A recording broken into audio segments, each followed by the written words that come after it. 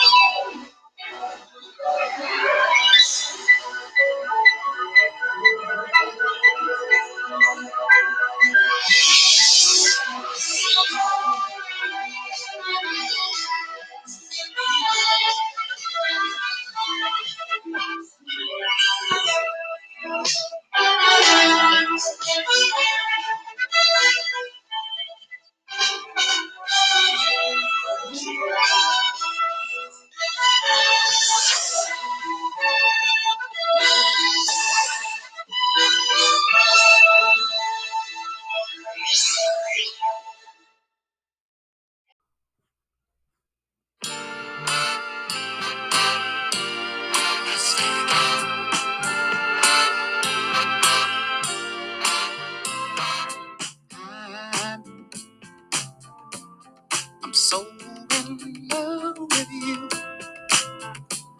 Whatever you want to do is alright with me. 'Cause you make me feel so brand new. I want to spend my life with you. Let me say, sing, baby, since we've been together. Ooh, loving you forever is what I need. Let me be the one you come running to. I'll never be untrue. Oh, baby, let's.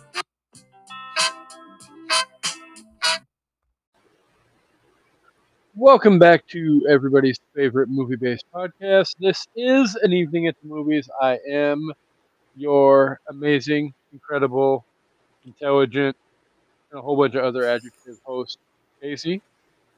This is everybody's favorite movie-based podcast where we eat stale popcorn, drink watered-down sodas, and discuss all of our favorite movies and why we love them.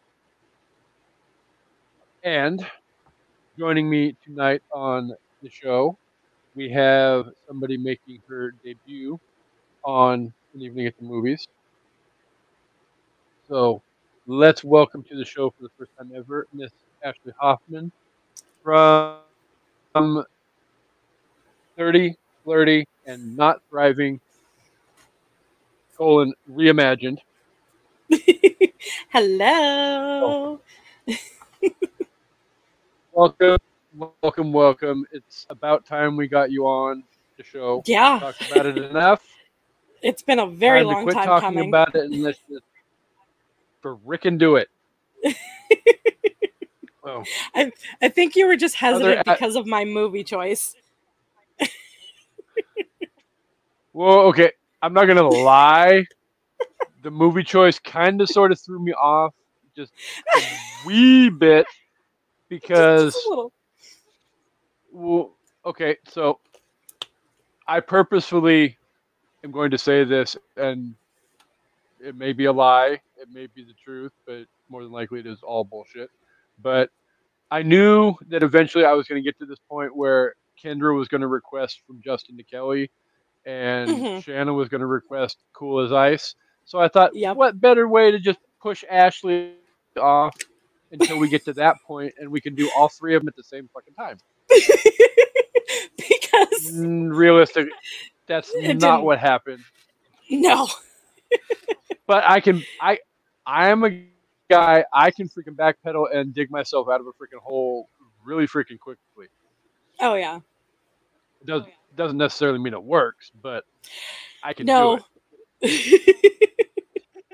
And it's like the best, So most worst movies of the late 90s and early 2000s.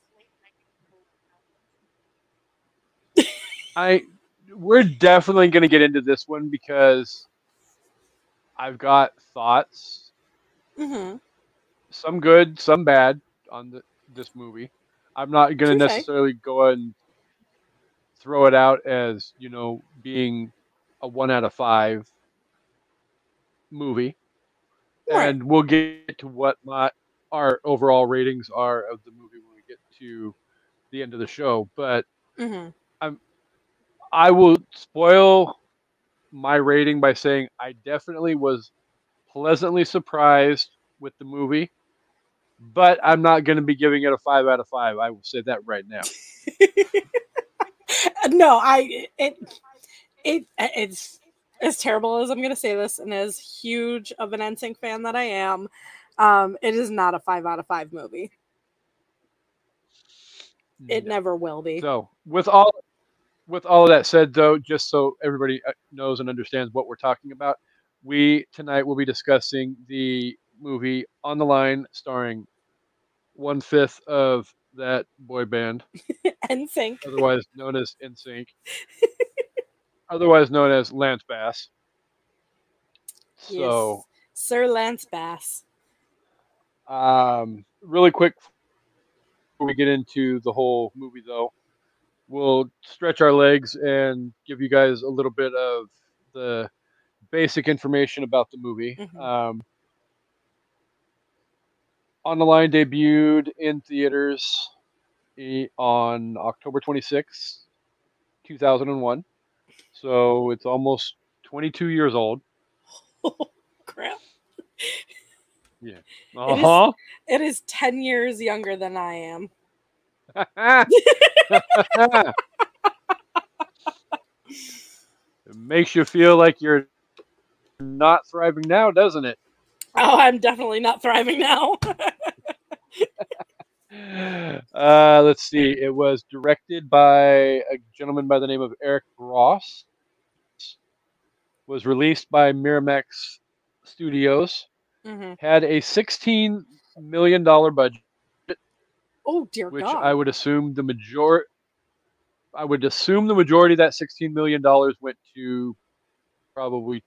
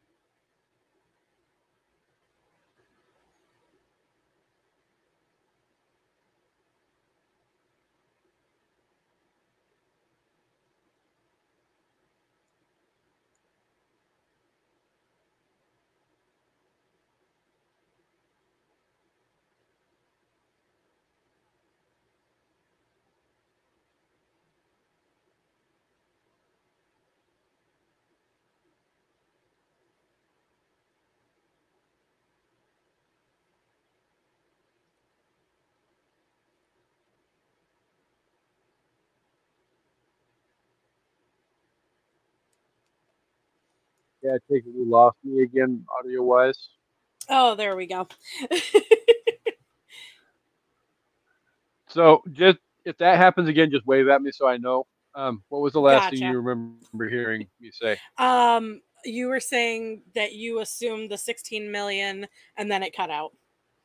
When Okay, so I assume a lot of that went to Lance and Joey's salary Mm-hmm. because they're probably two of the biggest names from the cast. Um, let's see. After that, we went into it had a $4.5 million box office, so it lost what $12 million, Yep. and then had a Rotten Tomato score of only 19%. And if you do want to watch the movie after you're done listening to us talk about it, you can get it on Amazon Prime, but it's not for free. You're going to have to spend $3.99 to get it, and you're only going to get it for 2 days. Ooh. So, haha. I mean, at the end of the day, I think I spent the same amount and just bought the DVD off of Amazon anyway. So I own the DVD and I can watch it now whenever the fuck I want to. But would you? Not saying that day's come. Yeah, would you watch it? Would you watch it again?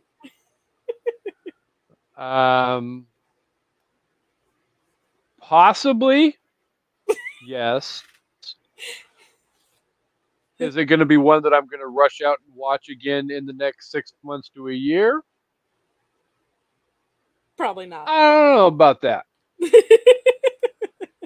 I Like I said in the intro, it's not a horrible movie per se. I sat through From Justin to Kelly for Kendra. So, that was bad. That was bad. well, I mean, okay. From Justin to Kelly is not a great movie. Okay. Cool as Ice is not a great movie. I sat through both of those for Kendra and Shannon both. Yeah. I watched On the Line for this episode. Mm-hmm. And again, On the Line, I would put in the same category as From Justin to Kelly and Cool as Ice. Not necessarily a great movie. There's aspects of the movie that, if you're into certain things, that you can Mm-hmm. grasp onto and enjoy. Like, for purely nostalgia purposes, because you got to remember, okay, like this came out in 2001. From Justin to Kelly came out in 2003. Um, Fuck, I think Cool as Ice came out in 91 or 92, I think. So for me personally, being um, not of the younger persuasion, all three of these movies can have certain aspects of nostalgia for me because, like, Cool as Ice, is a throwback to like my teenage years and Right. being at that age when you have a bunch of white teenagers going Mm-hmm. around with starter coats and bib overalls half over your shoulder and all of that, and thinking that we were cool and we were all like hard rappers and trying to be like Vanilla Ice, and we weren't at all. No. No. But then, like, this movie and From Justin to Kelly, also complete throwback to like my early 20s Yeah. when, you know, I was coming into my own as an adult. Mm-hmm. And, there are certain aspects of being at that same ish age that like Lance Bass was at the time, or Kelly Mm-hmm. Clarkson and Justin Guarini were in From Justin to Kelly, that you can kind of sort of relate to. And even as bad as aspects of the story slash movie was, Yeah. there's still parts of the nostalgia that will grab onto your heartstrings and hold on tight and take you back for an enjoyable ride. So, but there is, Absolutely. I won't lie, there's still aspects though where Yeah. it's like, okay, that is just plain hot garbage.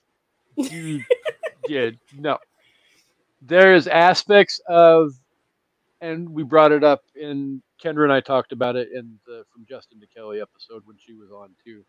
And there's Mhm. aspects of, because that's almost a full on musical movie, and there's aspects Yes. of like both of them are at like this outdoor tiki bar type, crowded tiki bar type place, and they're singing, and Justin's like maneuvering his way through a crowd and singing about Kelly, and he's got like this very creepy stalkerish look on his face. It's like, Oh yeah.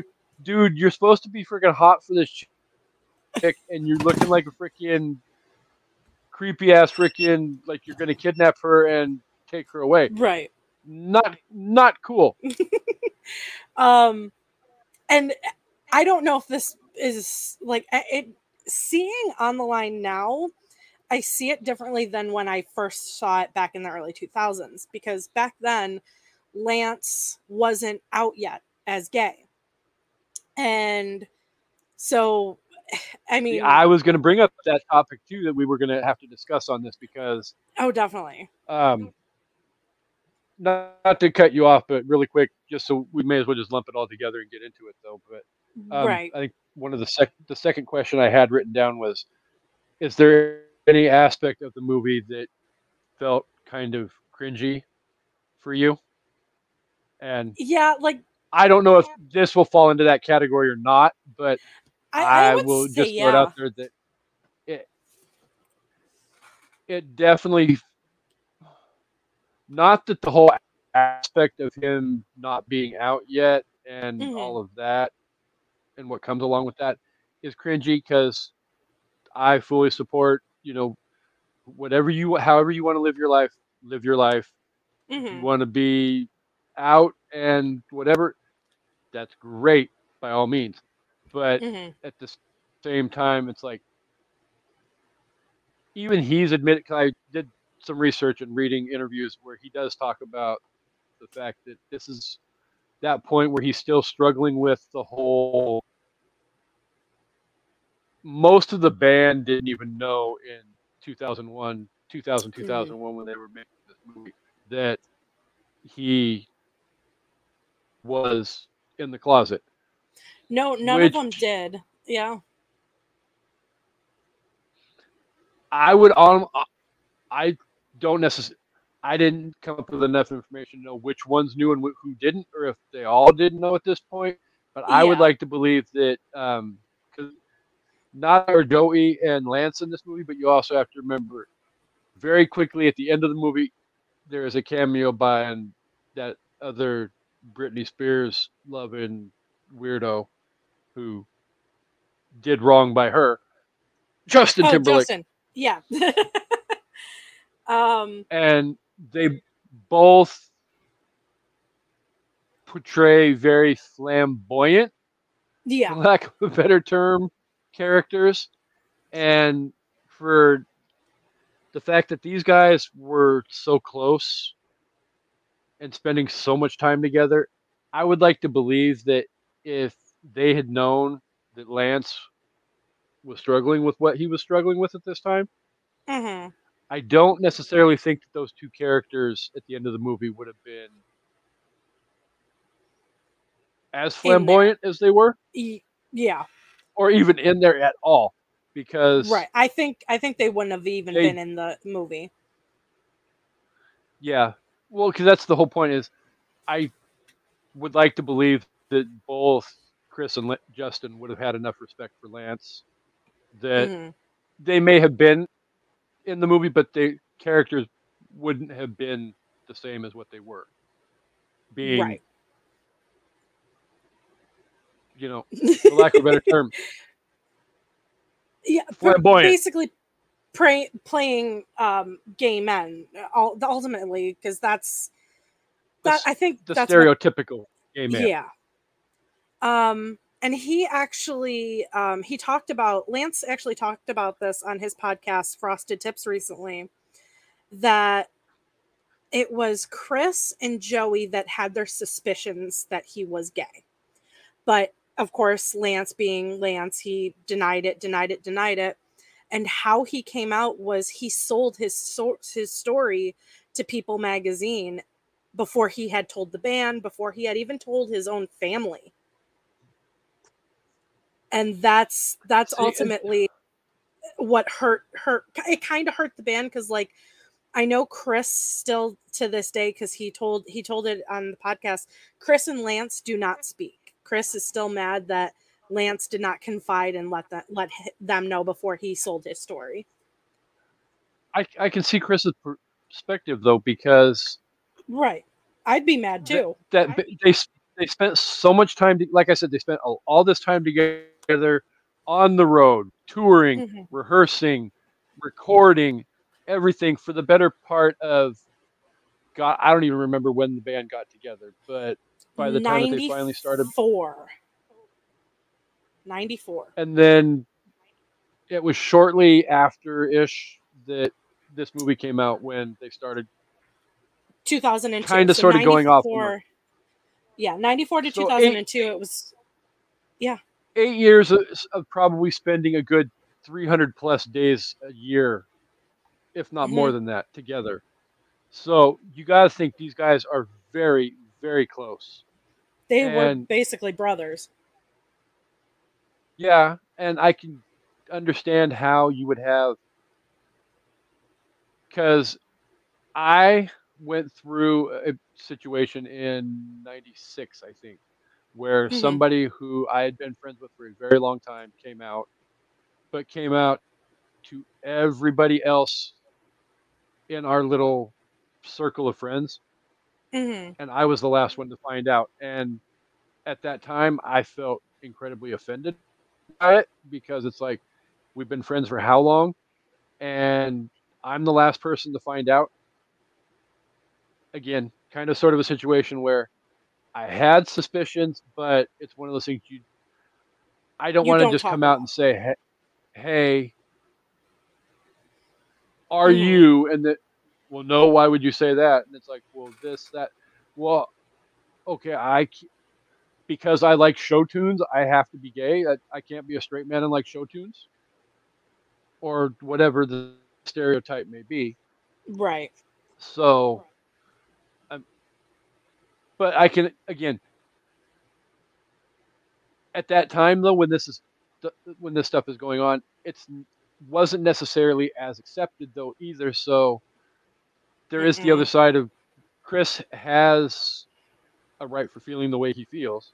Oh, absolutely. But then you also have to realize Lance has a reason for feeling the way he does too, and I believe he's probably just as justified, especially being a part of a very huge pop band, boy band, whatever the case may be. And you got to remember, they're being, chased after everywhere they go by all of these screaming teenage girls. If you were to necessarily come out as being a gay man at that time, is that going to affect your fan base as a whole? And that's what they fully believed. Yeah, and it really. I know for a time back in the early '90s, New Kids on the Block went through it, because there was suspicions that at least one, if not a couple of those guys, were potentially gay as well. And I think it was Donnie. Yes. Donnie, Joey, and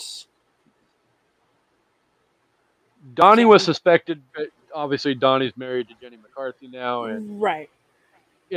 If there's any flamboyance to Donnie, it's very much a wake up in the morning and flip a coin and how do I want to act today? Not trying to be offensive, but right. for lack of a better term, 2 letters, B-I, bye. But then Joey McIntyre, and then I think the other one was Jonathan. I think it was who ultimately it did. Either whatever, I don't even pretend to think I have any kind of indication as to what was going on in New Kids Land. But It was Jonathan. Yeah, Jonathan Knight. so, but I mean that literally, if Joey, if any combination of those five had come out as being gay at that time, it could have severely affected um their fan base as well. But here's the Oh, other point absolutely. though too, where you have the concern with NSYNC. If Lance had come out as being gay, which obviously he was, but you also have the fact too, it's not just NSYNC that could be affected by this. I mean, if you upset fans and you lose fans, you got to think, where are those fans going to go? They're going to go to the other side of the equation, because there's not just NSYNC, but you Mm-mm. have NSYNC going head to head with another incredibly successful boy band at the time, being the Backstreet Boys. Yep. So you lose It. those fans, where are those fans going to go? They're going to flip over to the other side, Mm-hmm. and now all of a sudden you're in a pit of despair, and you're not coming back from that. Right. And then there was And also then 98 psychological. Degrees and all those other ones Oh that were yeah, popping up at around that time. and psychologically, if that stuff had gone down that way, that probably could not have been an easy thing for him to have dealt with either. So Mm-mm. if it was me, I probably would have opted to hold on to that as long as I could. But then you have to run, by doing that though, you run the risk of somebody seeing something and catching on and putting two and two together.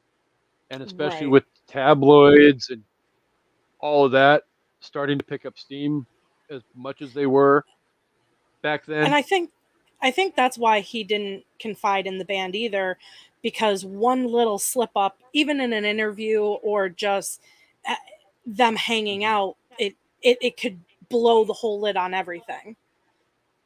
Yeah. And what, and they're as hungry as the paparazzi are and tabloids are for salacious stories like that. Hmm. You, unfortunately, when you, if you get wind of something like that potentially breaking, You're running you've with got it. to get ahead of it as the celebrity. And you, I don't want to do this. It's my own private life. I should not have to do this. It's nobody else's business but mine. Right.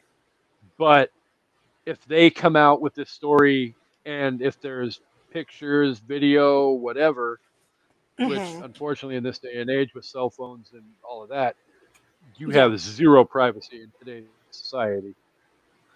So, um, yeah, you almost have to get ahead of it. And is there a way that he could have done this and released everything better? Probably. Hmm. I mean, at that point, he literally could have sat down and called up the other four guys in the band and said, "Okay, here's what's going on. Here's everything. I'm going to be open and honest with you guys right now. One, two, three. This is me. Yeah. They could have accepted it, whatever, and moved on. And then immediately thereafter, then you go to People Magazine and say, "Here's my story. Would you like to run Right. with it before this tabloid blows Picks it lid up. off of it?" Which I can guarantee you, a boy band member at that level of anybody from NSYNC or Backstreet Boys or whatever at that time, People Magazine was going to buy that story just like that, just so that they could be the first person to break the story. Oh, absolutely. So, but that ultimately, at the end of the day, though, that element of being, that was a long tangent to go down for just that one aspect of cringy from the movie. But Right, but um, it's also watching it back then, where he plays this heartthrob trying to get the girl, and then seeing it now as an mhm. adult, knowing that he is gay. It turned the movie kind of cringy, because then you're focusing more on his acting and like, oh my god, him trying to kiss her is so awkward, and it became cringy. Well, yeah, because I watched the movie twice to prepare myself for this episode. Right. I watched I watched it once thinking about it from my perspective, watching it now Hmm. as me today and how I felt about it going through, with today's mindset. And then I tried to Right. put myself in that situation of watching it as a person in their early 20s, Right. back in 2001. And I definitely had feelings about the movie from the mindset of being somebody in my 20s watching it Yeah. because I tried to think of myself as being, in 2001. Obviously, at this point, I don't know that Lance is gay Hmm. or there's any indication about that. So it is one of the, okay, so I'm just evaluating his performance and how he looks and acts on camera. Hmm. And there's aspects of like most of the time with him kissing her, it definitely looks off. Right. Something doesn't feel like it's connecting just right. I don't want to say it's Hmm. a lack of chemistry because I think there is some chemistry between the two of them, but I Oh just yeah. don't think the chemistry is completely enough. To me, by the end of the movie, when spoiler alert, people, but by the end of the movie, when they get together, I Yep. don't feel like this is going to be a they live happily ever after moment. No, not at all. It's like I could see them dating for a couple of years, and then something's going to happen, and they're going to go their separate ways. Yeah. So, but and then I watched it from my perspective, from today's perspective, and it's like, okay, I know what I know, and this has been, 20 something years since this came Hmm. out, so I can see that's why that could be, the fact that he is very much a gay man probably isn't. I'm not trying to be insulting here, but probably doesn't have the best acting chops in the world.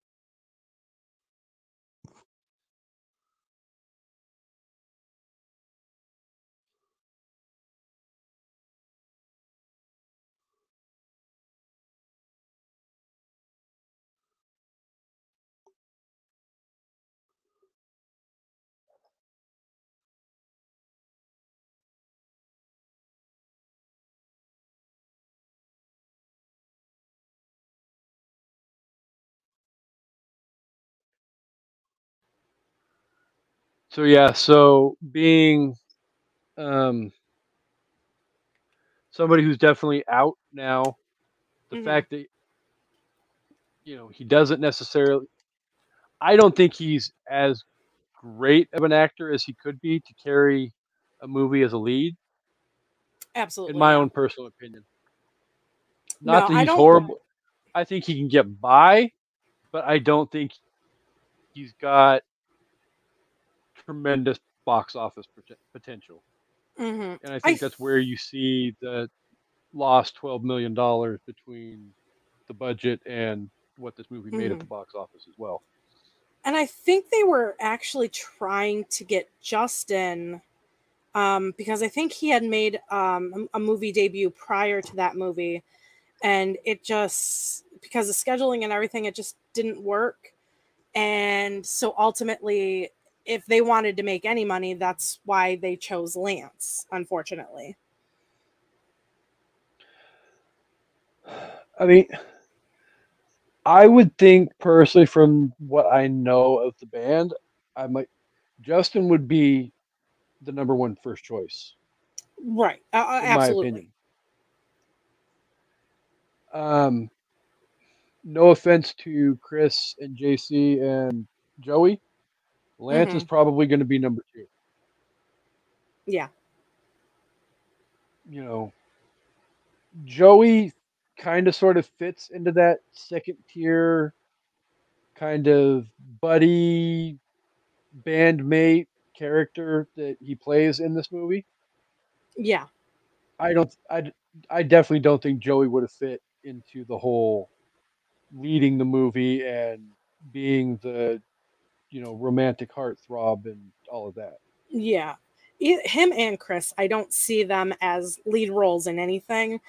It would have came down, I think for me, I would have chosen Justin or JC before I would have picked Lance, but That's one of those catch 22 situations though. right. It You're really going to is. at the end of the day, it's 20 some odd years later and we can Hmm. sit here and we can speculate about, you know, would this choice have been better or that choice have been better or whatever the case may be. But, you know, at the end of the day, it's not a horrible movie per se. Hmm. It's not it's not poorly written. No. Probably at the end of the day, my only two negative things I can really say about the movie are the fact that I don't feel 100% convinced that Lance was comfortable in this role. Oh, no. Mm-mm. And I, for lack of a better term, I just don't think the performances were 100% up to N- par. No, and I feel like the movie kind of felt rushed in a sense. Like they rushed the production, they rushed everything to get it done and get it Mhm. out there to keep on whatever bandwagon at the time was really popular. Yeah, well, I mean, again, Kendra and I talked about this when it came to From Justin to Kelly too, because uh, uh, I believe that came out a year after Kelly won American Idol. Yes. So that was the producers from American Idol Hmm.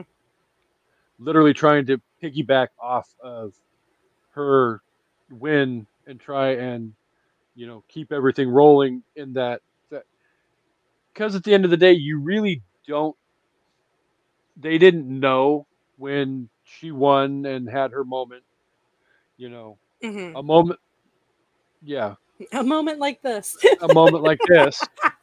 And, what was she going to go on to have the 20 plus year career that she's had? Right. Was she? Nobody knew that at that point. No, like they thought, okay, maybe 6 months success and then, on to the next one. Mm-hmm. Possibly. If there was even going to be a season two. Yeah, because at that point they didn't. Well, No, this they, came out right about the time the season two wrapped, yeah. but it really wasn't feeling like a true. This is going to go on forever, probably until season three or season four. Hmm. So, I'm still pissed but about season two, but that's a whole Nicolay and other the Ruben thing conversation. Yeah. that I have learned that there are certain things you do not talk about Hmm. unless you are talking to a like-minded person. Yeah. Politics, religion, and American Idol.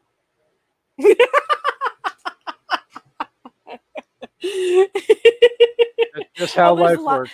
Yeah, there's a couple controversial seasons that Adam Lambert should have won, but we're not going to go into that. But I can think of a lot of people that did not win on that show that I felt like Should have. de- deserved at least to make it further in the show than they did. Hmm. Adam Lambert is one of them. Chris Daughtry is Chris another one. Daughtry, yes. I really feel like he was an amazing performer, but maybe his style wasn't necessarily best fit for that show because No. he's more of a rock singer and Right, but then ultimately at David, the end of the day. David Cook won, and he was a rock singer too. True. So It's one of it. It really is hard to figure out who is really fit to truly win that show because mhm. depending upon who's watching from season to season, it really can change who gets voted. Because obviously, Kelly won in season one and Ruben won in season two. Those two Yeah. are not. There's little similarities between the two, but they're not that similar. No, not at And all. then, what's his face won in season three, and then Carrie Underwood won in season four. Those Mhm. two, not very similar at all. No. But again, Carrie Underwood, phenomenal freaking singer, Mhm. and in my personal opinion, number two greatest singer of all time on the entire freaking list of winners on that show. Yep. No offense to other people that have won, but to me, it's Kelly at number one, Carrie at number two. So season 3 was Fantasia Barrino, who I do not believe should have Oh, won that at all. yeah, no, I thought it was somebody else. Yeah, But no. But I can see like I'm not. Fantasia I'm not and going down Ruben. the road on Fantasia and Ruben. Yes, They're the but same, yeah. very similar. But I Um, have thoughts and yeah. opinions on Fantasia Barrino, and I'm not going down that road. Yeah, she should have not won. Not at all. Not saying that she's not a great singer. I just I don't think she was the best in that season. Mm-mm. So, my own personal opinion, but I'm trying to see who so the runner-up back. was because I can't remember. Oh, Diana DeGarmo.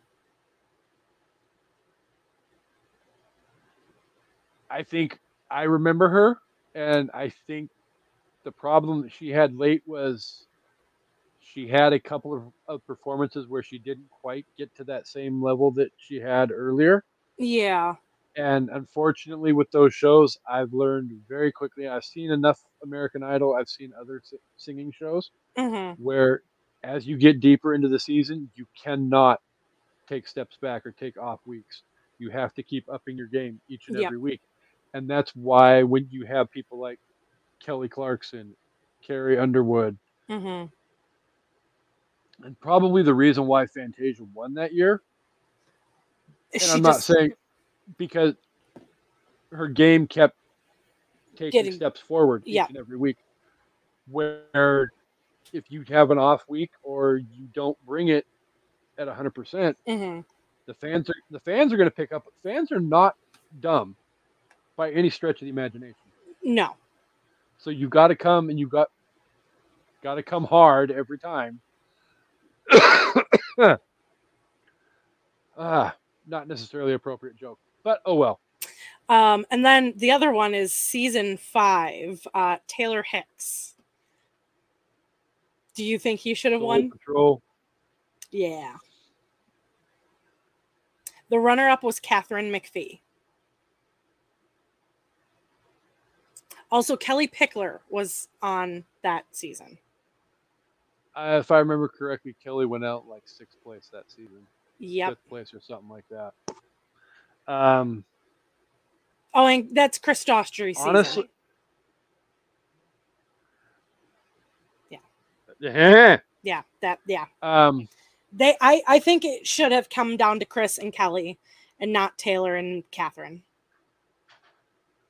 I am okay if Catherine makes it in. I think Catherine had more of a idol feel to her than Mm-hmm. Taylor did.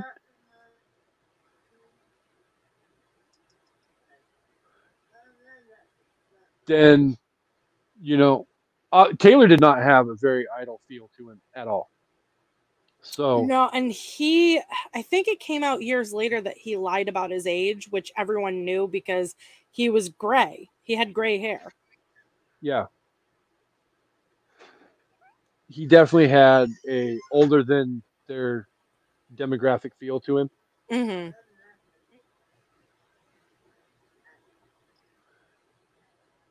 And I'm sorry, I I have mixed feelings about the age thing because I can see if you're going to try and go after the genre that Idol is geared towards, then Hmm. yeah, you probably need to steer clear of the older performers. But at the end of the day, if you're looking for the greatest singer out of a pool that auditioned, then you have to freaking open the gates and let everybody in. Right. Not saying that my 78-year-old geriatric grandmother deserves a spot on American Idol, but Hey, you know, you never know in this day and age. you could, but I mean, the, but you also have to factor in too that when you have a group of 16, 17, 18-year-olds, they don't Uh-huh. have the life experiences and aren't quote unquote as seasoned as somebody Right. who may be 30, 35, 40 years old. Hmm. So that definitely will give them a leg up when it comes to connecting with a song in a way that somebody without that life experience will. You hear it all the time on these Yeah. shows that when it comes to the younger performers, you know, I think that song was just a little bit too old for you. I've Right. heard it on The Voice, I've heard it on American Idol, I've heard it, on whatever. And it's like those shows really do come down to song selection as a whole. You have to know the words and you have to be able to connect with the feeling of the song. Otherwise, your performance is going to fall flat. And Yeah. ultimately, that's when you have weeks like people like Daughtry had, or Kelly Pickler had, or Diana DeGarmo had, that could end up ultimately costing you an American Idol win, or a Voice win, or whatever Right. the case may be. So, wow, another long tangent. Is there Yeah. I mean, anything about getting back on track? Anything yes. about this movie that you absolutely positively fell in love with, other than the fact that it's Lance and he's in sync, and obviously Ashley is in Yeah. sync head. I mean, yeah. Lance and Joey, and even Chris and Justin, their cameos at the end. Um, it. I love the storyline of it. Like, I think it stems from like everyone's hopeful of that one true love, and the whole like notion of like, oh yeah, love at first sight, is that a real thing? Mm. I don't think so, but it's a possibility. Everybody's different. But like that whole, he would go to the ends of the earth to find this woman, like the romantic aspect and the storyline of it. That's what I ultimately loved about it. Yeah, I'm. I can see exactly where you're coming from. Hmm. I kind of go back and forth on the whole love at first sight thing because it's like there's aspects of the love at first sight portion of this story where it's like the big It's so stumbling block. unrealistic. Well, yeah, I mean, the big stumbling block for him is when he first meets her on the train, Right. and then they go their separate. It's not like they just disappear, poof, they're gone. They Right. kind of sort of know that their time to separate is coming, but yet he doesn't ask her for her name. He doesn't ask her for her phone number. Right. I mean, I know that takes away obviously from the story. Hmm. And if he asks her for her name and phone number at that point, that's pretty much end of movie right there. Right. But the fact that he's dumb enough to not ask her for her name and her phone number, at least her freaking name. You can take the whole phone number portion of it out of the equation and Right. play off of that. Fine. But I can't even chalk this up to a whole, you know, flamboyant thing. It's Right. because even if you prefer same sex portions of your relationship, Hmm. you still, when you get ready to separate and go your separate ways, you're still going to ask that person for at least their name. So and maybe it's just because I, I don't know. Um, I've met people. I know their first name. I at least know that information, but I don't bother asking for their last name. No, well, you know mine.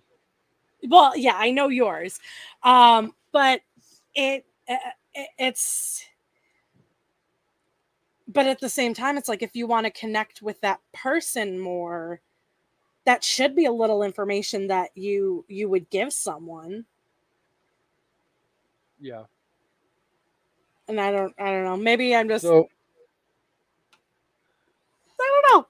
it's it's weird, and at the end of the day, there's aspects of this movie that are great, and I Hmm. really could get behind.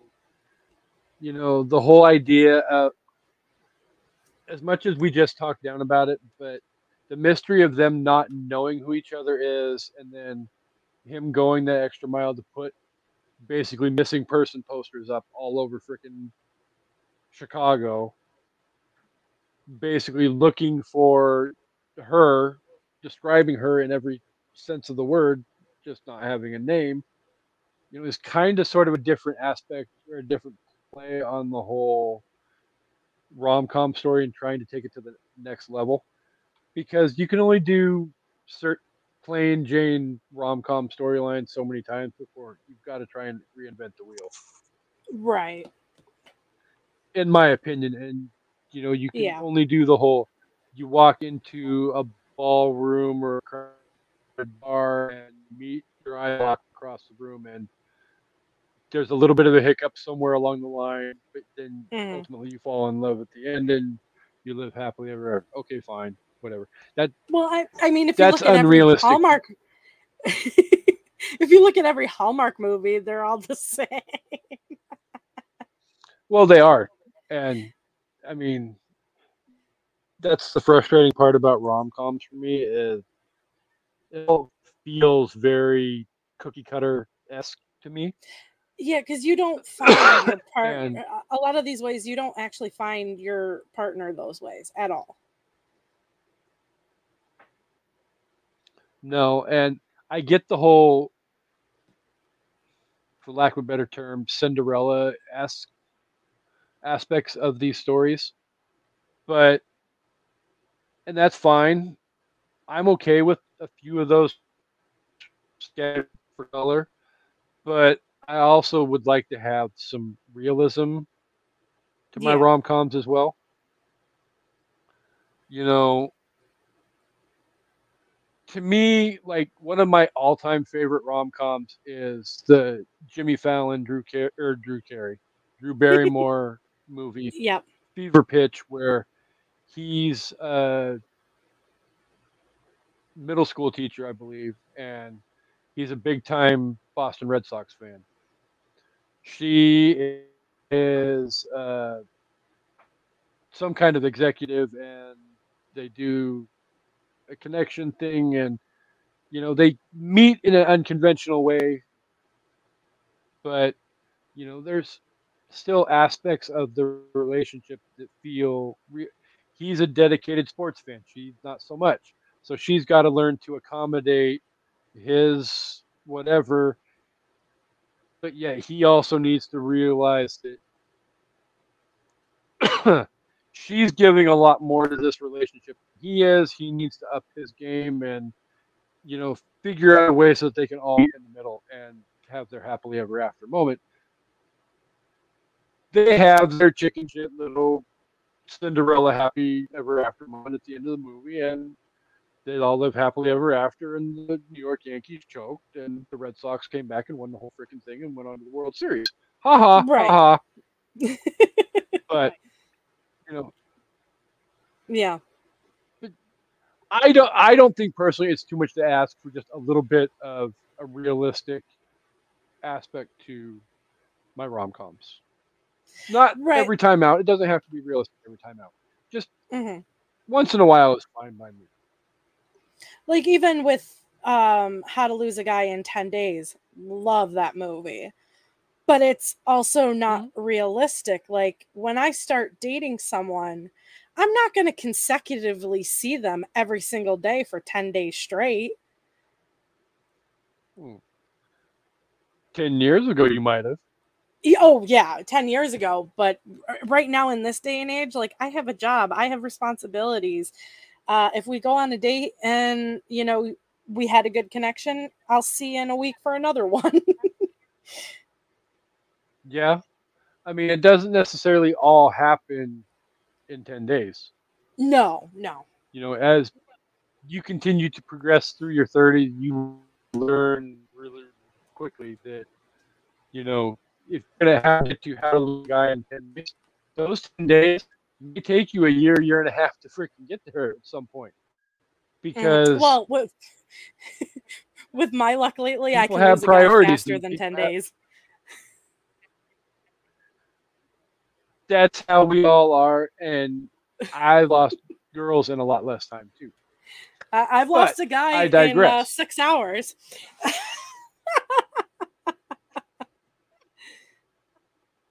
Damn.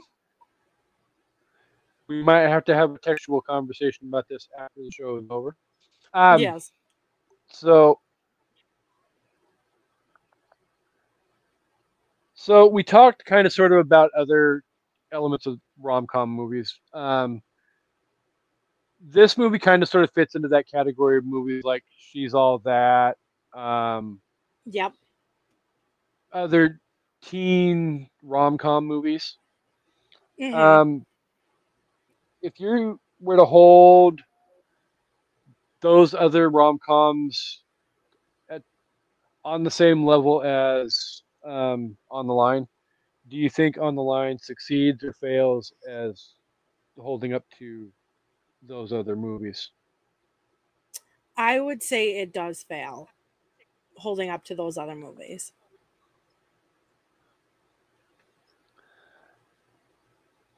I kind of sort of feel the same way.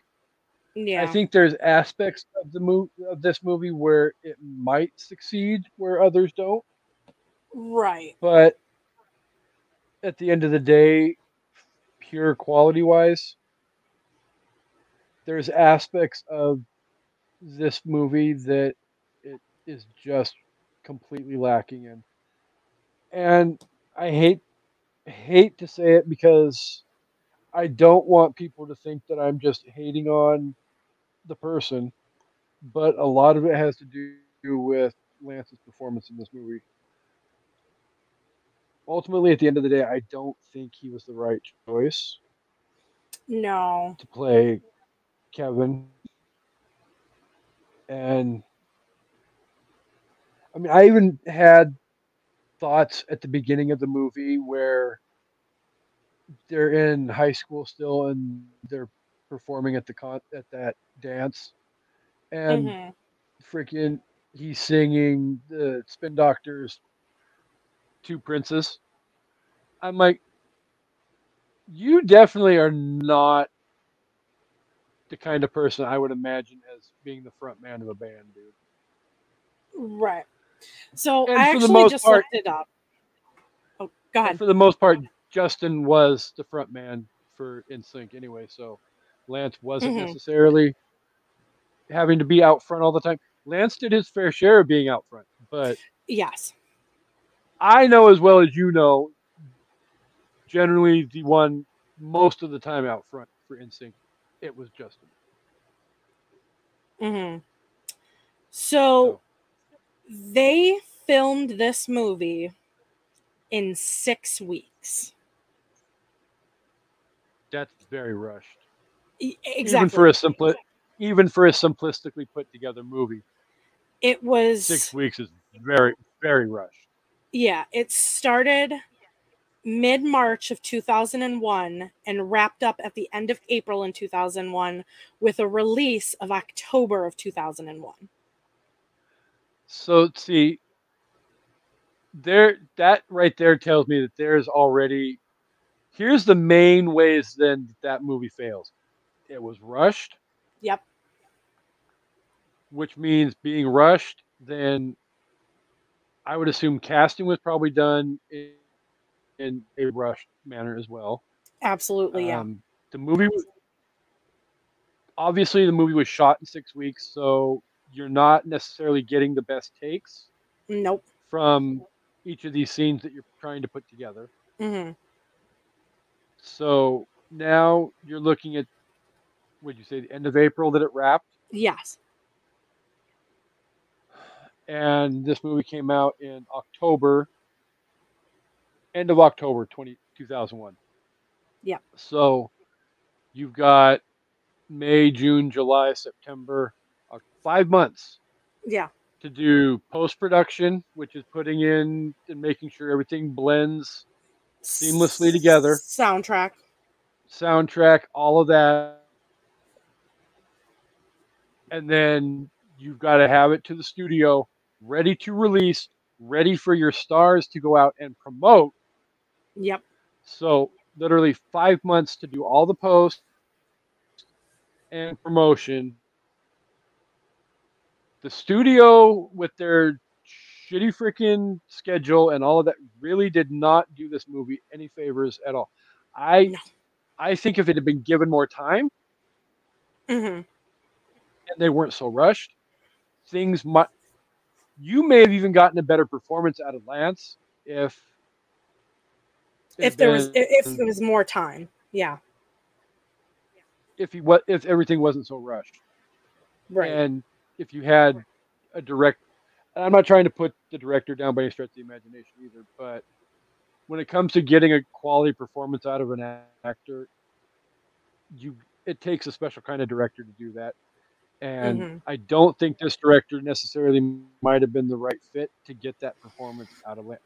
Other directors, I think, probably could have gotten better out of Lance, but at the end of the day, they went with who they went with, and they Right. rushed things through the way they rushed things through, and it ultimately, at the end of the day, ended up costing them $11.5 million in lost Hmm. money. So Which I wanted sucks to for you touch on guys. that. I wanted to touch on that little for the money. I so you think that the majority of the budget went towards Lance and Joey's thing, but Uh, Possibly, but it may yeah. not have either. So I, knowing a little bit of information, and this is all based on speculation, because of who their manager was at the time, Lou Pearlman. Are you familiar with Lou's history? Yeah. No, Okay. Lou is not very savory at all by any stretch of the No. imagination. So back then, Lou took probably 90% of whatever was paid towards NSYNC. Lance's first paycheck after a year of touring and everything when NSYNC first started was $1,000. He only received $1,000 for merch, touring, recording, CD sales, everything. So I think because of that time frame, I think a lot of that money ended up going back into Lou's pocket because of Oh, the probably. contract that they had at the time. Did Well, they get paid? there's the. Absolutely. I think it took getting rid of Lou Pearlman though to finally start to see some of that profit that they should have been making from day one, though, too. Yeah. Oh, yeah. Absolutely. But you also have to remember too. I think there is the TLC aspect of this too, where before she died, uh, Lisa Left Eye Lopez broke Hmm. down record sales for a band, Yeah. and I don't know beat by beat exactly what it was, but you know, a band only makes a certain percentage off of an album. Yeah. So, say if they sell an album for at the time, some of these CDs were going for let's say $15. Right. The band's probably only getting $2 off of that. Yeah, I would say $253, and then the rest goes towards paying for management and the post production, all the people that worked on the album. And by the time you factor in the fact, okay, even for like TLC, you've got 3 of them dividing up that $2 or $3 amongst themselves. Right. Now they have to factor in their attorney's fees and all of that. That doesn't necessarily come out of the record. So at the end of the day, when you break down everything that comes out of their percentage of what they got off of each record, Yeah. yeah, that's exactly how a band that can sell millions and millions of records can be dirt freaking broke at the end of the day. Oh yeah, absolutely. And that's not even factoring in having management like Lou Pearlman who are crooked as fuck Right. and stealing money from you. So because like I know the touring aspect of it, and I could easily break that down for you.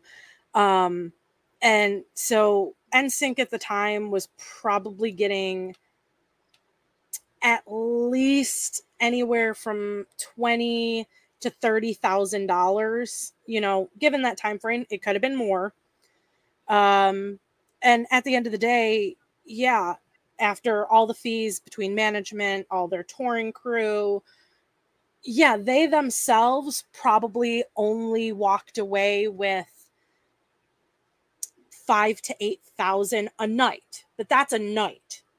And if you factor in, how many shows that they were doing in each tour, yeah, he should have never just gotten $1,000 after a year of touring and everything else. The other thing people need to remember too, though, is bands like NSYNC, Backstreet Boys, whatever. These are bands that were, when they went out on tour, they went on tour around the freaking world. Yep.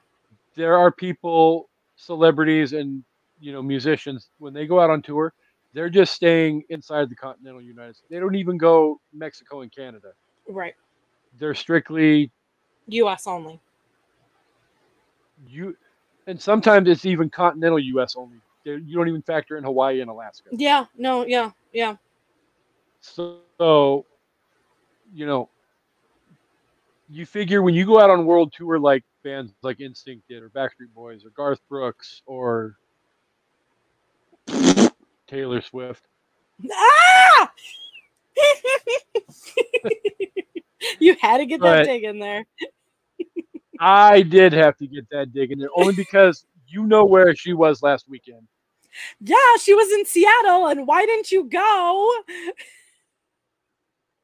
Because I've seen TikToks from other places that she's played in the last few months, and I don't necessarily think Seattle was as bad, but good. Okay, so she played at the stadium where the Seahawks play, our football team. Yes. Literally right across the street is the stadium where our baseball team, the Seattle Mariners, play. Okay. There is literally one street in between the two stadiums. Oh, God. There were people that were leaving. Unfortunately, it was not planned very well. The Mariners played at the same time that she played 2 nights at the stadium across the street. Oh, no. So there was a lot of people that did not want to spend $1,200 to sit in the nosebleed sections. Yeah. That just wanted to be at the concert, so they hung out outside the stadium and listened to the music coming over the top of the roof. I have no problem with that. But you had people after the baseball game was over trying to get out of T-Mobile Park. They could not get out of T-Mobile Park because the damn downtown area of Seattle was so freaking full of people. Oh my God. I get it. There's both sides of the equation. Yes, I'm happy for her and her fans that they could have that moment. But at the same time, it's like people need to stop and consider things like this when they plan. Yeah. Big events like this. You should never have a baseball game and a Taylor Swift concert literally 100 The yards same away night. from each other at the On same the time. same, yeah. You should have made. You could have. Her management and the city could have planned that better, to where we were on. We're on the road this week. She could have put it off and come to town this weekend and been fine, because we're Right. on the road this weekend and we don't come home until Monday. Right. That'd have been fine. But no, let's put them both in town at the same freaking time, literally 100 yards apart from each other. To literally ruin everybody's night. Unfortunately, yes. I will say this, though. The beauty part about downtown Seattle, where those stadiums are set up, though, there Mhm. is it's very much set up for like tailgating and outdoor adult establishments, bars, Yeah. where you have like outdoor seating where, if you were fortunate enough to be there early enough, you could have sat outdoors, literally probably across the alleyway from the stadium, and listened to Taylor Swift all night and had cold beverages brought to you all night long Yeah. and Nice. been fine. I mean, you wouldn't have been necessarily in the crowd up at the gates, but Right. at that point you're not getting into the stadium, so why do you need to be that close? If you can hear Right. what's coming over the top of the roof, you're Mhm. in that environment and you can hear it. That's all you need. I know she will never come to my city, Buffalo, because I mean, our stadium, like the only place she could play is the Buffalo Bills stadium, and it is not anywhere near the size of any other football team ever. And the sad part is they're investing in a new stadium right across the street that's even smaller than the stadium we currently have. Which makes zero sense to me, because Yeah. I'm a big enough football fan to know that, especially now that the Buffalo Bills are starting to Be good again. be good again, To put it that lightly. okay, well, be mediocre again, because Yeah. they've never, even with the 4 Super Bowl losses in a row, not been great. Wide right. Wide right.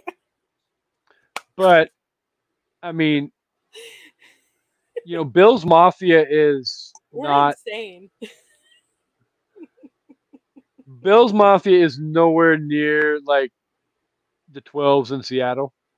And the fact that we've been loud enough that we've created earthquakes. Evidently, though, that Taylor Swift freaking Yeah. broke the Marshawn Lynch sound barrier record 2.3 this last weekend. magnitude.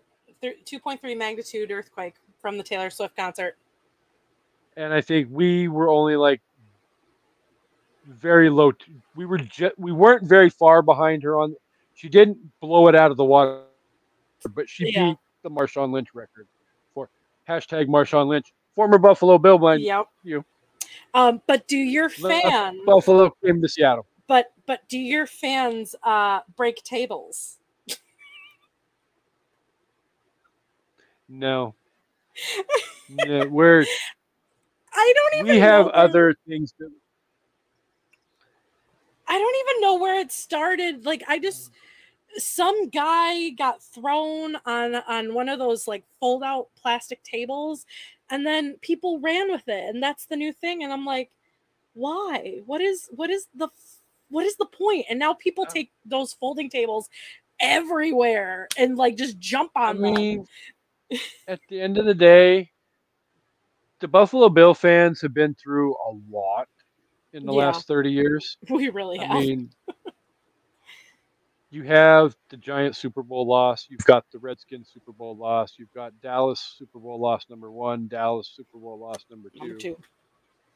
Then a whole long period of suctitude that came after that. Mm-hmm. We did have some hope in the early 2000s with Doug Flutie.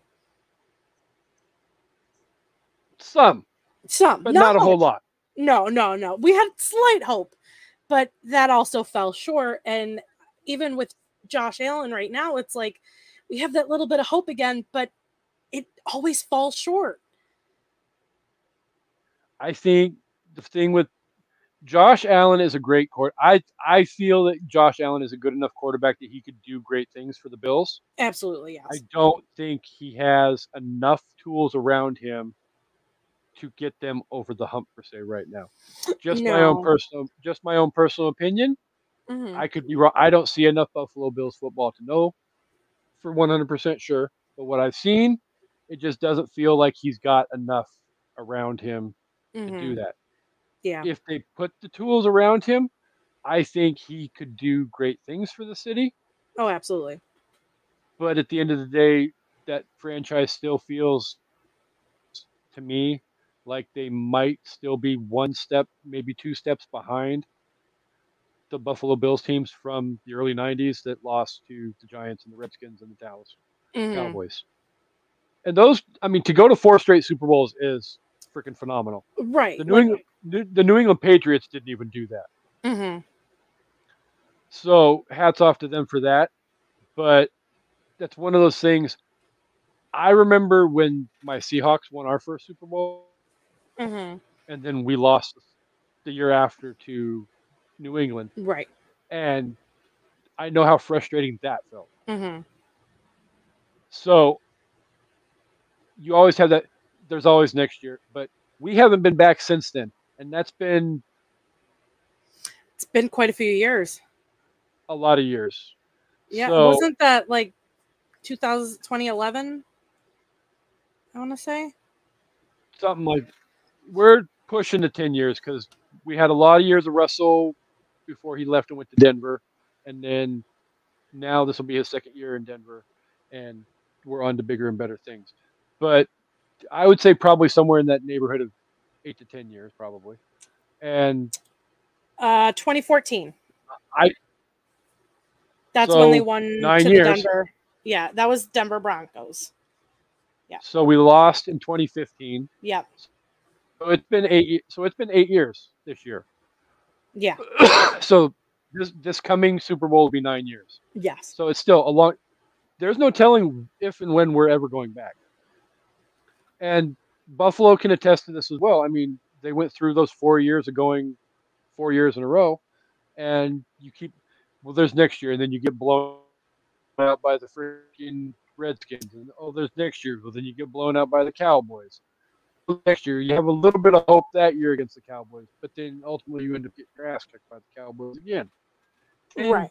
you guys haven't been back since then, and that was 20 years. 94, I think, the last time. Yeah. Oh God. So 28 years ago. A long freaking time. Yeah, 28 years because So, I was born all in right. 90. Yeah. It's been 32 years since their first Super Bowl. Ah! Wow. Just throwing that Started out off there. talking about NSYNC and Lance Bass on the line, and Oh, we're just talking going on about the Buffalo tangents Bills now. and long Super Bowl. Hey, at the end of the day, we'll wrap up the Super Bowl tangent with the fact that you guys, it may have been 30 some odd years since you guys have gone. The Yep. Cowboys are not very far behind you on that streak right now, too. So True. their last time they went was 1996. So 26 years ago. they're on almost. You guys are on 28 years. They're on 26. So Yep. they're nipping at your heels as well. Yep. So if you guys can just find a way to make it in, and hopefully we get back this go year. and lose, you can end that drought, and they'll start keep building up the years. Maybe they'll even pass you. Because we do not want the Dallas Cowboys back in the Super Bowl. Fuck the Dallas Cowboys. Fuck Jerry Jones. Fuck suck. Cowboy Nation. The following statement was provided solely by Casey. Please do not allow it to subject your feelings to an evening at the movies and how great this podcast is, because we appreciate all people's listenings, and I understand the fact that Cowboy Nation is very big, and we do not want to alienate Cowboy fans, but fuck you, Cowboy fans, you suck. Yeah. With all that said, back on track. Yes. let's go ahead and as with the movie as a whole, if Mhm. you were to rate this movie out of 5 stars, what would you rate the movie? I would give it a 3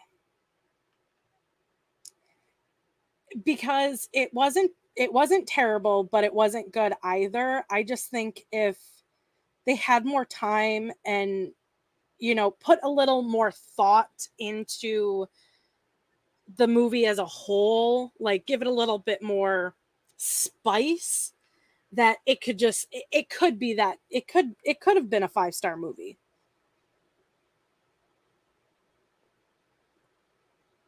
Yeah, I think at the end of the day, if the movie wasn't so rushed and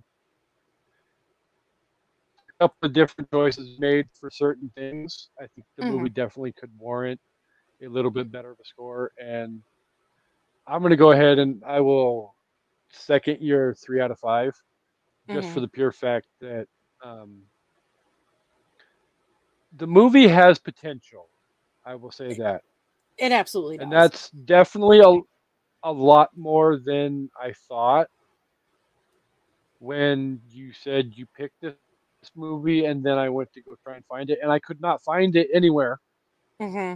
It's very hard to find. So my my first thought was, oh my god, she picked hot garbage for a fucking movie. I don't I don't think it's hot garbage.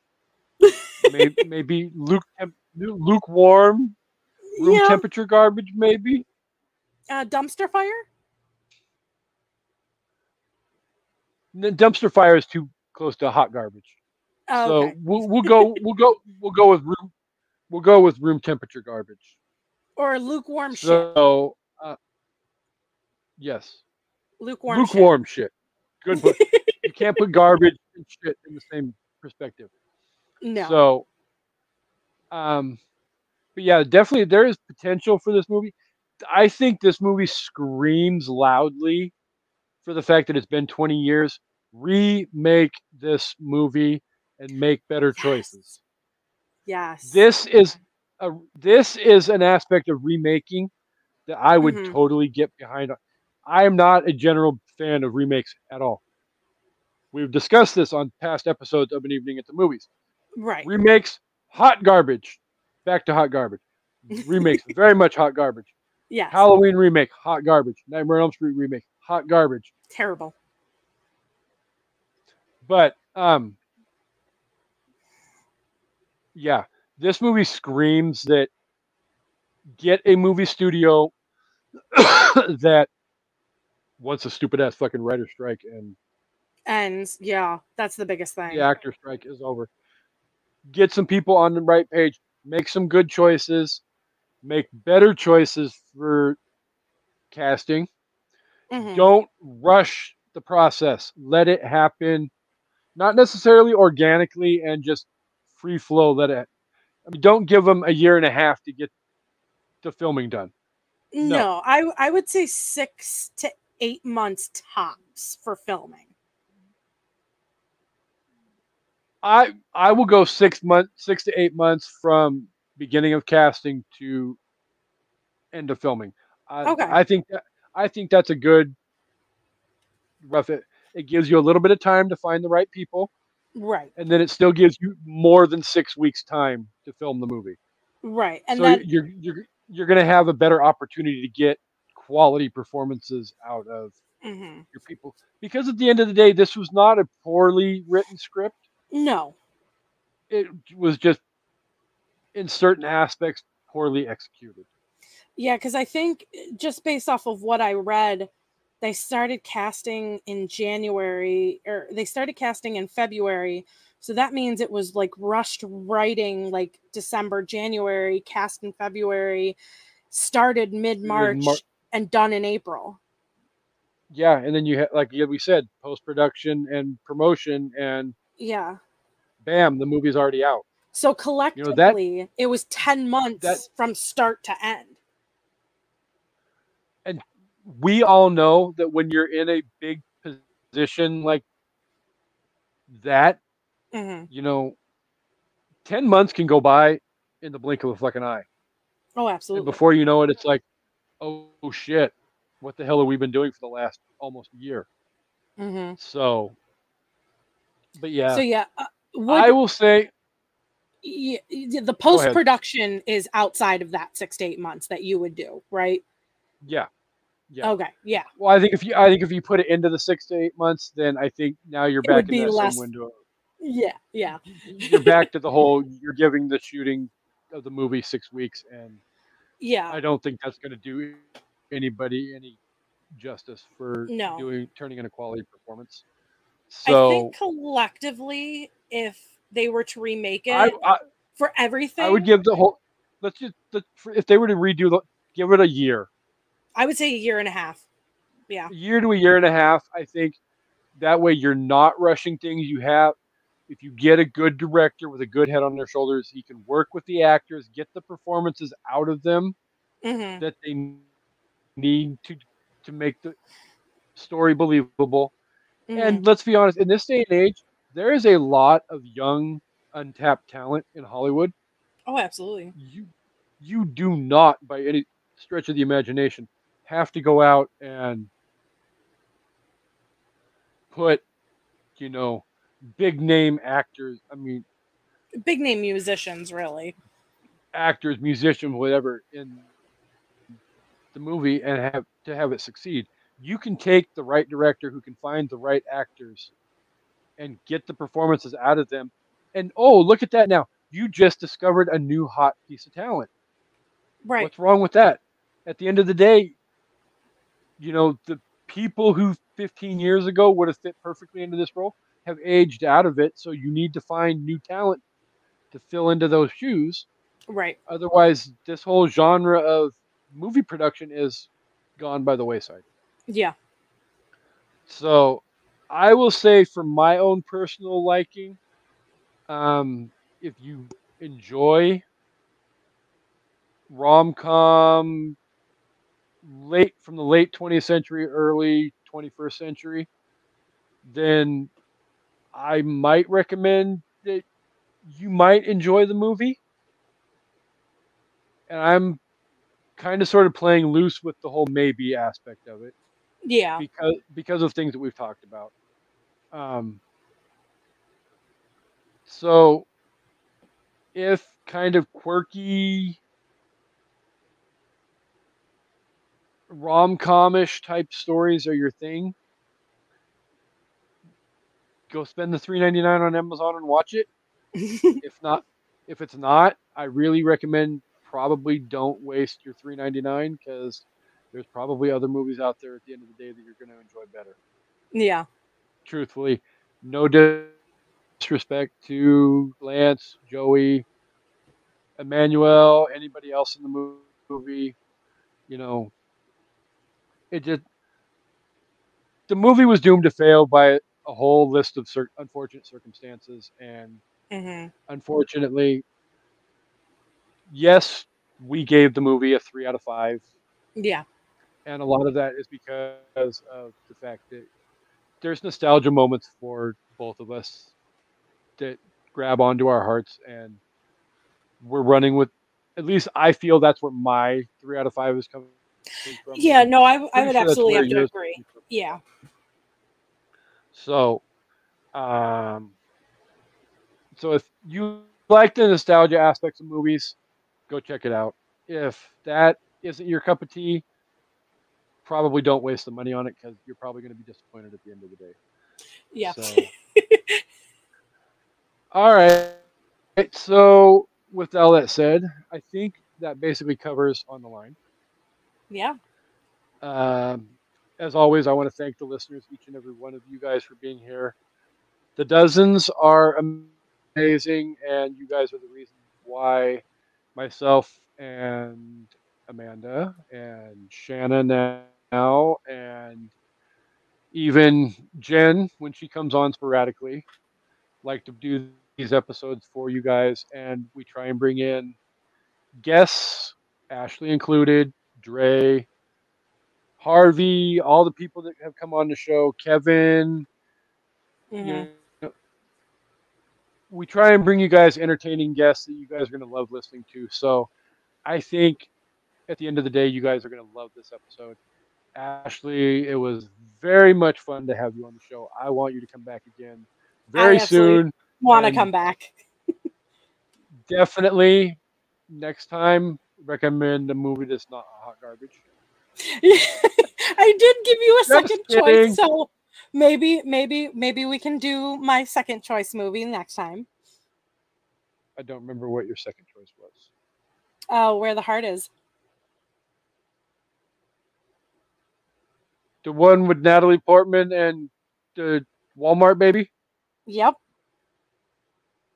I love that movie. And spoiler alert, my favorite part of the movie is at the end of the movie when there's a moment at the. I'm not going to completely spoil it, but you I know know which what you're moment I'm talking about.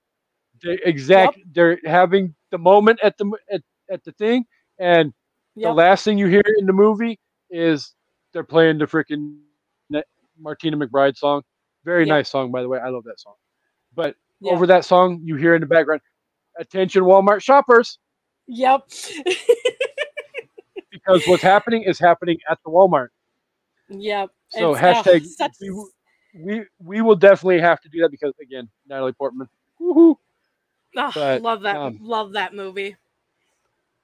definitely an awesome movie. And before we get out of here, though, I do want to give you a chance because I didn't do it in the beginning. Oh, no worries. 30, Flirty, Not Thriving, Reimagined. Yes. The floor is yours. Shamelessly plug what you've got going on the Yeah. show. Anything you've got coming up that you would possibly like to poach some of our listeners for to come over and listen and participate on your show. Yeah, 30, Flirty, and Not Thriving Reimagined. It's just me, myself, and I. You can find me on Facebook, TikTok, Instagram. I right now I am looking for any guests that would like to be a part of my show. But we talk mostly about, yes, Casey, you definitely have to be on. But like we talk mostly about like how I'm 30 and I am definitely not thriving, and we get dirty, and yeah, we talk relationships, pop culture, everything. I've been on 30 Flirty and Not Thriving, not the reimagined or not the not the reimagined version, but I was Yep, on just the the original. OG version of, and that was fun enough to begin with. I would love to be on the reimagined version. Yeah. So whenever Definitely. you are ready to have me, I am definitely willing to come on. I know good and hell well that my other hosts on the show as well, being Amanda and Shanna, I gotta get love you enough that they would love to be on 30 Flirty too. Yeah, Shanna, even though none of us are 30, yeah, but no. we can still be flirty and not thriving. But you have lived your 30s, so like it's helping me like understand my 30s. And we can help you navigate your 30s. That's what we are here for. Shanna actually was in my episode 2 where we talked relationships and how her and I are in the dating world and how disgusting it is and how many dick pics I receive on a daily basis. Wow. I have started an album in my phone and I save every dick pic I receive. And I compare and contrast. Wow. For a future episode. Oh, just a small sample of what you'll get if you tune in to listen to 30 Flirty and Not Thriving. Reimagined. It's a lot worse. Don't have to throw in the reimagined because 30 Flirty and Not Thriving Reimagined is definitely not the same show that the OG was. Not that either show version of the show is bad. I will be nice and shamelessly plug both. Mm-hmm. I enjoy listening to both shows. I enjoyed being on the original version. Yeah. I look forward to being on the new version. Yes, and I can't wait to have you. I look forward to lots of collaborations between yourself and An Evening at the Movies and Hmm. myself and 30 Flirty and Not Thriving Reimagined. Um, now we get to the fun part of, well, Amanda's favorite part of my show. Coming up on An Evening at the Movies. And the only reason why I'm doing this is because we just now today finalized a lot of our schedule for the next couple months. Mm. So, haha, buckle up, people, because here it comes. Fixing to give you the whole next 2 months worth of freaking An Evening at the Movies, all in about 3 minutes. So, um, we've got the last two rounds of the Robin Williams Memorial Tournament coming up as well. Um, the final four matchups will be revealed last weekend by the time this airs last weekend. And the championship will be announced on August 11th. Um, also, just released, as in 2 days ago. No, I'm okay. Just released. We have Dre's episode of An Evening at the Movies, where for his birthday we discussed "Don't be a menace to South Central while drinking your juice in the hood." We recorded that one this morning. That was a fun episode. I highly recommend people checking that out. After that, we've got the Never Ending Story coming up. Chansey from Maniacal Music Musings will be on to discuss Texas Chainsaw Massacre 3. Ooh. Romy and Michelle's high school reunion is coming up after that. Everybody's favorite Love is Black and Men Are the Prize host, Mr. Harvey Laguerre, will be here at the end of the month to discuss the Swedish horror movie Midsummer. Fucked up movie. Yeah. Fucked up movie. Be here for that. Kevin Stoner is supposed to be here as Hmm. well that night to discuss that movie. I'm looking forward to that. That should be an interesting discussion. That gets us through August. Coming up in September, though, we have me and Amanda and probably Shanna as well will be venturing into Stephen King movies in chronological order. And we will be looking at the original Carrie, the original Salem's Lot, the original Shining, which for that episode we will be having um, the host of the former The Overlook, a Stephen King podcast Hmm. host, Tim Arnold, will be with us. Tim Arnold is the connection where Amanda and I met each other too. So we're looking forward to that episode very much. I highly recommend tuning into that episode. As well as Creep Show and Cujo. We'll follow all that up with Halloween Horror Fest 2023 in October. November 1st, Amanda and Shanna and I will be discussing Gross Point Blank, and that will air on November 1st. Ha! All of that said, we've got a lot coming up in the next few months, as well as some surprises. Hmm. Ultimately, at the end of the day, we are aiming for and working towards hitting our 200th episode on our third anniversary, which is February 10th. And right now, it looks like we're about 3 episodes short. So you're probably getting in the next several months going to get 3 surprises from us. So definitely stay tuned on social media and be updated as to where. But you can find all of our stuff every Wednesday and sometimes other days as well. So Hmm. wherever you get your podcast listening fix, the easiest thing to do is just follow us and turn on the little notification bell if you listen on Spotify, because then you get notifications when new episodes drop. So, not that we don't want you to be involved on social media. Please follow us on social media all over the place, because then it's definitely a lot more fun and you can interact with us and other people in the groups as well as other people in the I Did Not Make These Rankings podcast network, which is membered by Masturbators, Love is Black, Men Are the Prize, Sip List, Crime Rewind, Literature Reapers, and also An Evening at the Movies as well. And really quick before I go, I know we've run way longer than usual. And I appreciate everybody's patience with this, but um, we are doing something new in the I Did Not Make These Rankings podcast network. And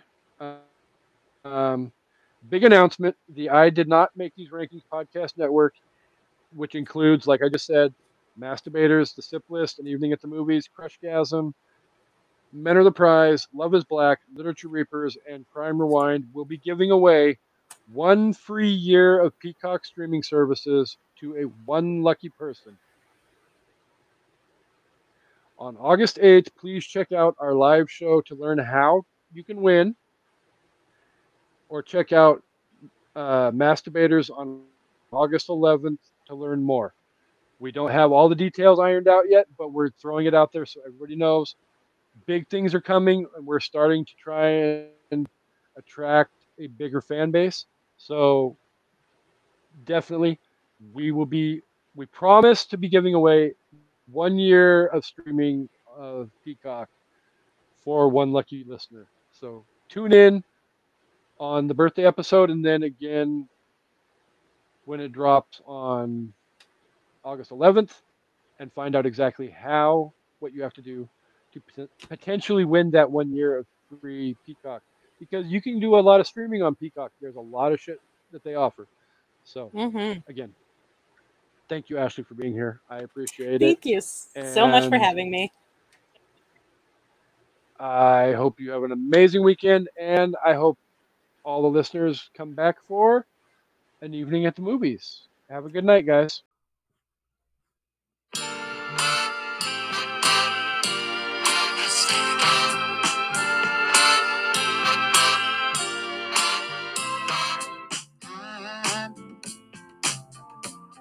I'm so in love with you.